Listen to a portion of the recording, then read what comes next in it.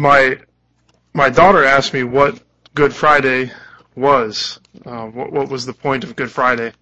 And I told her that it's the time where we remember Jesus' death, where we think about the sacrifice that he made on the cross. And as I said that, I thought, that's kind of what we do every Sunday, isn't it?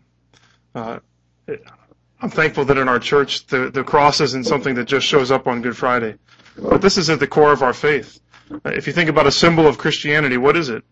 It's the cross. It's what we contemplate always, what we think about. And so this day that we commemorate is really at the core of what we believe. And so it's good to come and to pause and to think on the cross on this special day, but it's good to pause and think about the cross always. But we don't come, I think we might have the temptation to come as if this is some sort of a funeral or a memorial service. This isn't really the time of mourning like we would mourn over a loved one that we have lost. There's sadness that surrounds the events of Good Friday, but there's also this wonderful triumph that happens on Good Friday. There's this strange mix of emotions and passions when we think about the passion of Jesus Christ. So much so that sometimes if we look long at the cross, we don't necessarily know what angle to look at it. There's so many different ways that we can contemplate it. And so tonight, we're simply going to look at Romans chapter 5, verses 6 through 8, and think about just a couple of deeps from the gospel deeps, and namely just two simple things. One, the depths of our sin, and two, the depths of God's love.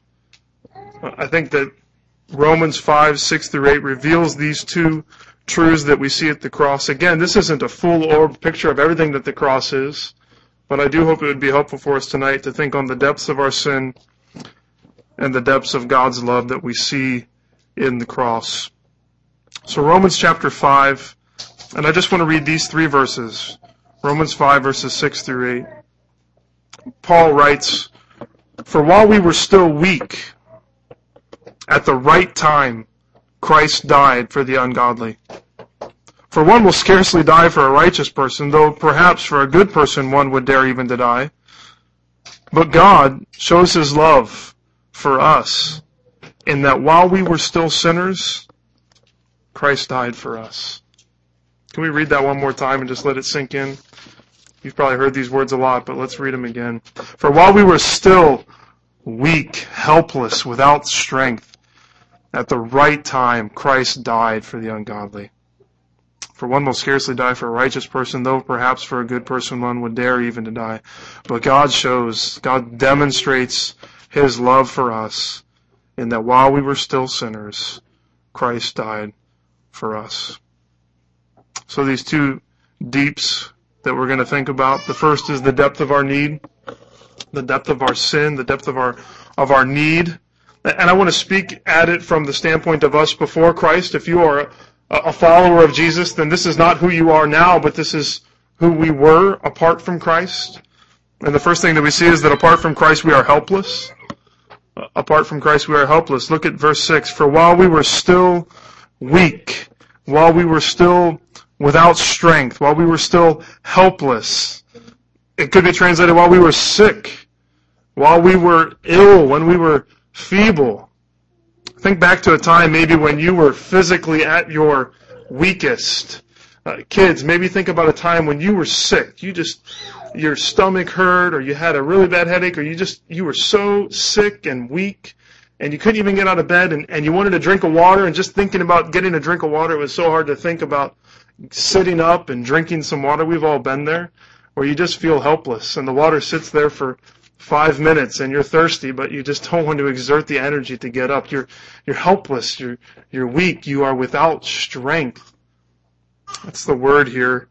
When we were still weak, when we were still without strength, when we were unable to do anything with regard to the greatest problem in our life, the unforgiven sin that's in our heart. We couldn't do anything about it. God's wrath is upon us because of our sin, and we are so weak.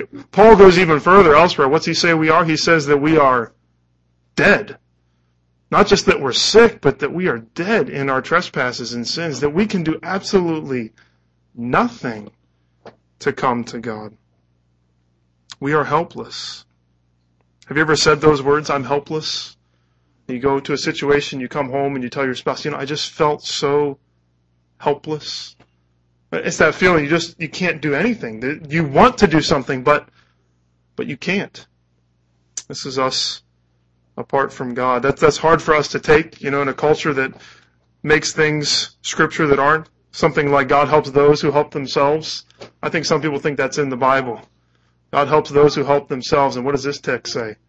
You can't help yourself. You can't do anything. We are helpless. Apart from God, we're helpless. Apart from God, we are ungodly. Verse 6, for while we were still weak at the right time, Christ died for the ungodly, for the irreverent, for God haters. We think ourselves very godly, but apart from Christ, we are not. We are rebels against Him. We point our finger at God. We call Him unjust. We say that He has sinned against us when we're the ones that have sinned against Him. We read, I listened to Matt read these things that people came by and said to Jesus. And you just recoil at that. How could they say that to the Son of God? And yet apart from Christ, that's who we are, aren't we? We are ungodly. We are irreverent. We do not regard God for who He is. We don't think as highly of Him as we should think. And unless God comes to us, that's where we will stay. The crowd pridefully called for the crucifixion of God Himself. They sat there, they gambled in front of Him for His clothes. They spit on Him. They pulled out His beard. They laughed at His broken body. This is what we do apart from God. We reject Him. We set ourselves up as God. We are opposed to God. We want nothing to do with Him. He is despised and rejected in our eyes. Think about how deep our need is. We are helpless. Apart from God, we are ungodly. Another word to use here, third, that we are sinners. We are sinners. Verse 8, but God shows His love for us in that while we were still sinners, but when we had rebelled against Him, we walked around with the stain of sin on our lives. A famous American novel, The Scarlet Letter, tells about Hester Prynne, who had committed adultery, and her punishment was that she had to go through the rest of her life with a scarlet red A on the front of her clothes that told everyone that she had committed this sin, that she had committed adultery. And so as she walked into town and as she went about her daily duties, this was always before. Everyone knew what she had done wrong. And everyone in the self-righteousness looked at her and said, look, she's the sinner. And maybe didn't look at their own sin. And sometimes we walk around and before we were in Christ, we walked through life assuming that our sins were hidden, that no one could see them. That no one knew about our anger or our greed or our jealousy, that our lust and our pride and our lying, that these were all secrets and that no one knew about them. But before God, He knew every single one of them. He knew all of our sins. Before God, we are laid bare. God sees that we are sinners. Apart from Christ, we are sinners. Think about who we are. The depth of our sin, the depth of our need. Apart from Christ, we are sinners. We are ungodly God haters. We are spiritually dead. We are weak. We are helpless to do anything. The cross shows us the ugliness of our sin, doesn't it? It's what sin causes. It caused the death of an innocent man. If it's true that God helps those who help themselves, then we are hopeless. But that's not true. It's not true that God helps those who help themselves. Charles Spurgeon said it this way, God helps those who cannot help themselves. God helps those who cannot help themselves. But because the cross doesn't just reveal our sin, but it also reveals the solution to the problem. It reveals not just the depth of our need, but it reveals the depth of God's love. That's what this passage is really about, is the depth of God's love. Look for it here as we read it one more time. While we were still weak, at the right time, Christ died for the ungodly. For one will scarcely die for a righteous person, though perhaps for a good person one would dare even to die. But God shows what?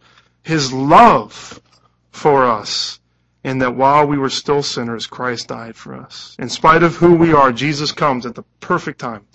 He comes at the right time, the perfect time. In the fullness of time is what Galatians says. In the fullness of time, God comes into the world to save sinners. It's perfect. It's perfect in God's salvation history. It's just the perfect time. And it's perfect in that He comes when we need Him. You think about someone coming right at your point of need, right when it's the very last moment and you need help. If no one comes at this moment, then you are done for. And Jesus shows up right at the perfect time. The depths of God's love, it's in spite of who we are, Jesus comes at the perfect time, and in spite of who we are, He comes to demonstrate His love through His death. He comes to demonstrate His love through His death. This is the force of the passage, that God's love is so deeper, so much deeper and higher and wider than anything that we could ever think or imagine, that when we were helpless, when we were unable to even take one step towards God, that He came to us, that He came from heaven. When we couldn't come to Him, He came to us, and He humbled Himself and became a human being. That when in our ungodliness we pushed Him away, we said we didn't want anything to do with Him, we ran as far as we could from Him, He pursued us. The goodness and the loving kindness of our God pursues us all the days of our lives. That in spite of the fact that we sinned boldly right before His face, He came and He knew no sin. And He who knew no sin became sin on our behalf. And He died. Not because He had sinned. Jesus never sinned. This is something we've seen so clearly in Luke, isn't it? That Jesus comes and Jesus does what we could not. Jesus is the one who fulfills the law in the way that we never could. Jesus is the second Adam. Remember we talked about this, how Adam failed. Adam did not remain perfect, but Jesus comes as the second Adam, the representative for us, and He obeys the law fully. He does everything that He's supposed to do. He doesn't do anything that He's not supposed to do. And so when He dies for us. If you read the arrest, and I encourage you, read the arrest of Jesus and the trials of Jesus, even this evening. You know what's emphasized throughout? They had nothing to bring against Him. All throughout, He is seen as innocent. They trump up these charges against Him. They say, we should kill Him because of this, and nothing can be proved. What do they finally get Him on? Blasphemy. They kill Him because He said He was the Son of God. But wasn't He? There was nothing that they could charge against Him. He was perfect. He was sinless. Even Pilate himself, Pilate's wife says, have nothing to do with who? With that righteous man. And Pilate, the coward that he was, still stands there and washes his hands and says, I'm innocent of this guy's blood because he is innocent. He has done nothing wrong. So Jesus doesn't die because of His sin, but He dies because of ours. There's nothing to compare this love to. Paul brings this out, verse 7. One would scarcely die for a righteous person, though perhaps for a good person one would dare even to die. There are people that die for other people. When we think about soldiers who give over their lives for the sake of their comrades, or friends who lay down their lives for their friends, or parents who lay down their lives for their children, or heroes who pay the ultimate sacrifice to save other people. But we cannot fathom this kind of love, the kind of love that comes to people that would spit in His face, that would mock Him, and He says, forgive them, Father. They don't know what they're doing. This is beyond our comprehension. There's no reason to bring out any illustration because there's nothing to compare it to. It's beyond what we could ever imagine. Who can comprehend the love of a God who comes in human form, who comes in weakness, so that He can save us from our weakness, that He can save us out of our ungodliness and our sin when we were kicking against Him. When does He come? He comes while we're still weak. When does He come? He comes while we were sinners. He doesn't wait for us to get better. He comes when we're at our lowest. He steps out onto the stage of human history and He shows us how much He loves us. That's that word there, but God shows. He demonstrates. He doesn't just say, I love you. He gets on the cross and He says, I love you. He does it through His actions. Not only does He show His love, but that word is used, I have to say it back here in chapter 3. Chapter 3, verse 24, verse 23, let's say. It says, there's no distinction, for all have sinned and fall short of the glory of God. and are justified by his grace as a gift through the redemption that is in Christ Jesus, whom God put forward as a propitiation, as a wrath absorber, as the one who would take on God's wrath for us, as a substitute, as a propitiation by his blood, to be received by faith. This was to show, to demonstrate God's righteousness, because in his divine forbearance he passed over former sins. It was to show his righteousness at the present time, so that he might be just and the justifier of the one who has faith in Jesus. We're emphasizing the deep love of God, but his righteousness is shown so clearly here that he pays for the price. He is just and the justifier.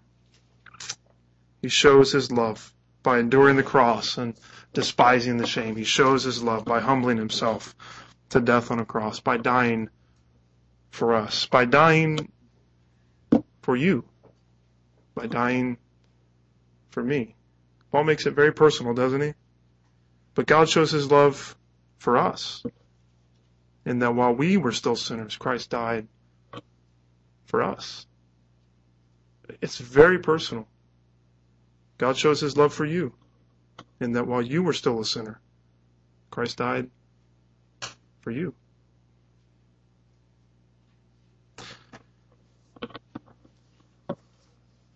The cross is deep. It shows us how deep our sin is. We always want to think more highly of ourselves than we ought to think. But before Christ, we were helpless. I mean, we had no hope at all.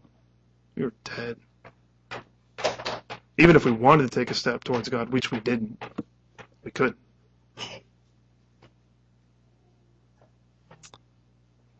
We were dead in our trespasses and sins. We were ungodly. We hated God. We wanted nothing to do with God. Kicked against him. And we were sinners.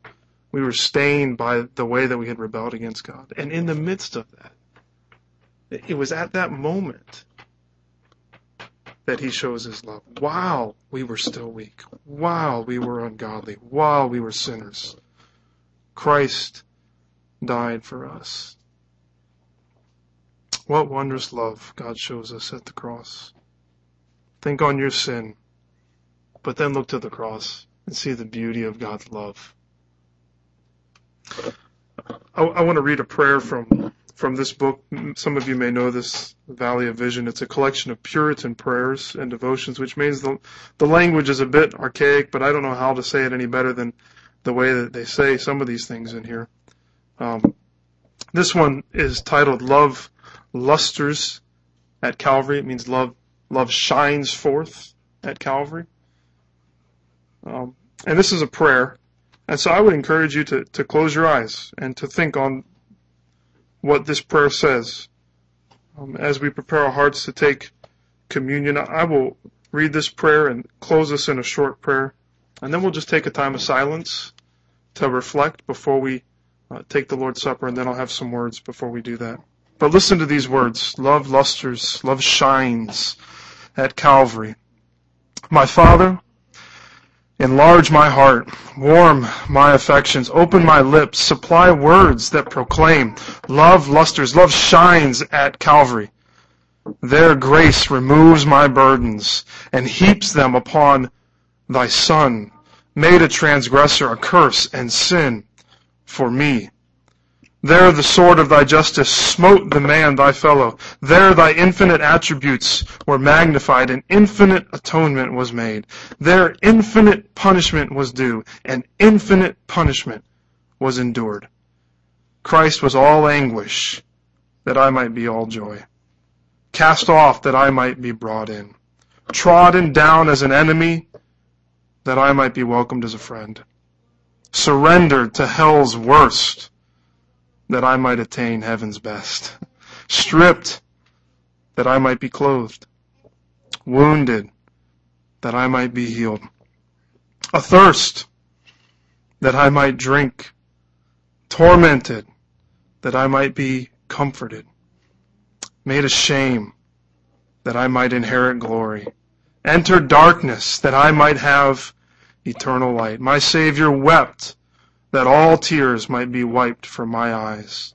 Groaned, that I might have endless song. Endured all pain, that I might have unfading health. Bore a thorned crown, that I might have a glory diadem. Bowed his head, that I might uplift mine. Experienced reproach, that I might receive welcome. Closed his eyes in death, that I might gaze on unclouded brightness. Expired, that I might forever live. O Father, who spared not thine only Son, that thou mightest spare me. All this transfer thy love designed and accomplished. Help me to adore thee by lips and life.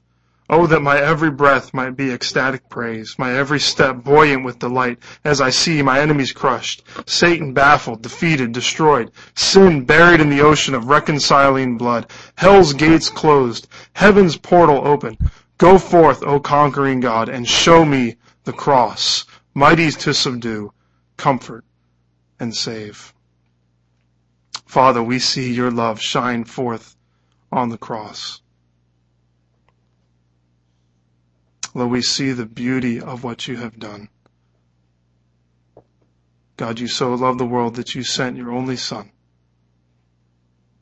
that he might live and die. But did not come into this world to be served, but to serve and to give his life as a ransom for us, to do what we could not do, to take on the penalty for our deep sin and rebellion, so that we might know all of these wonderful gifts. Lord, help us to have that attitude of being sorrowful and yet always rejoicing. May we have that mixture of emotions even tonight as we think and reflect on what you have done for us. I pray all this in Jesus' name. Amen.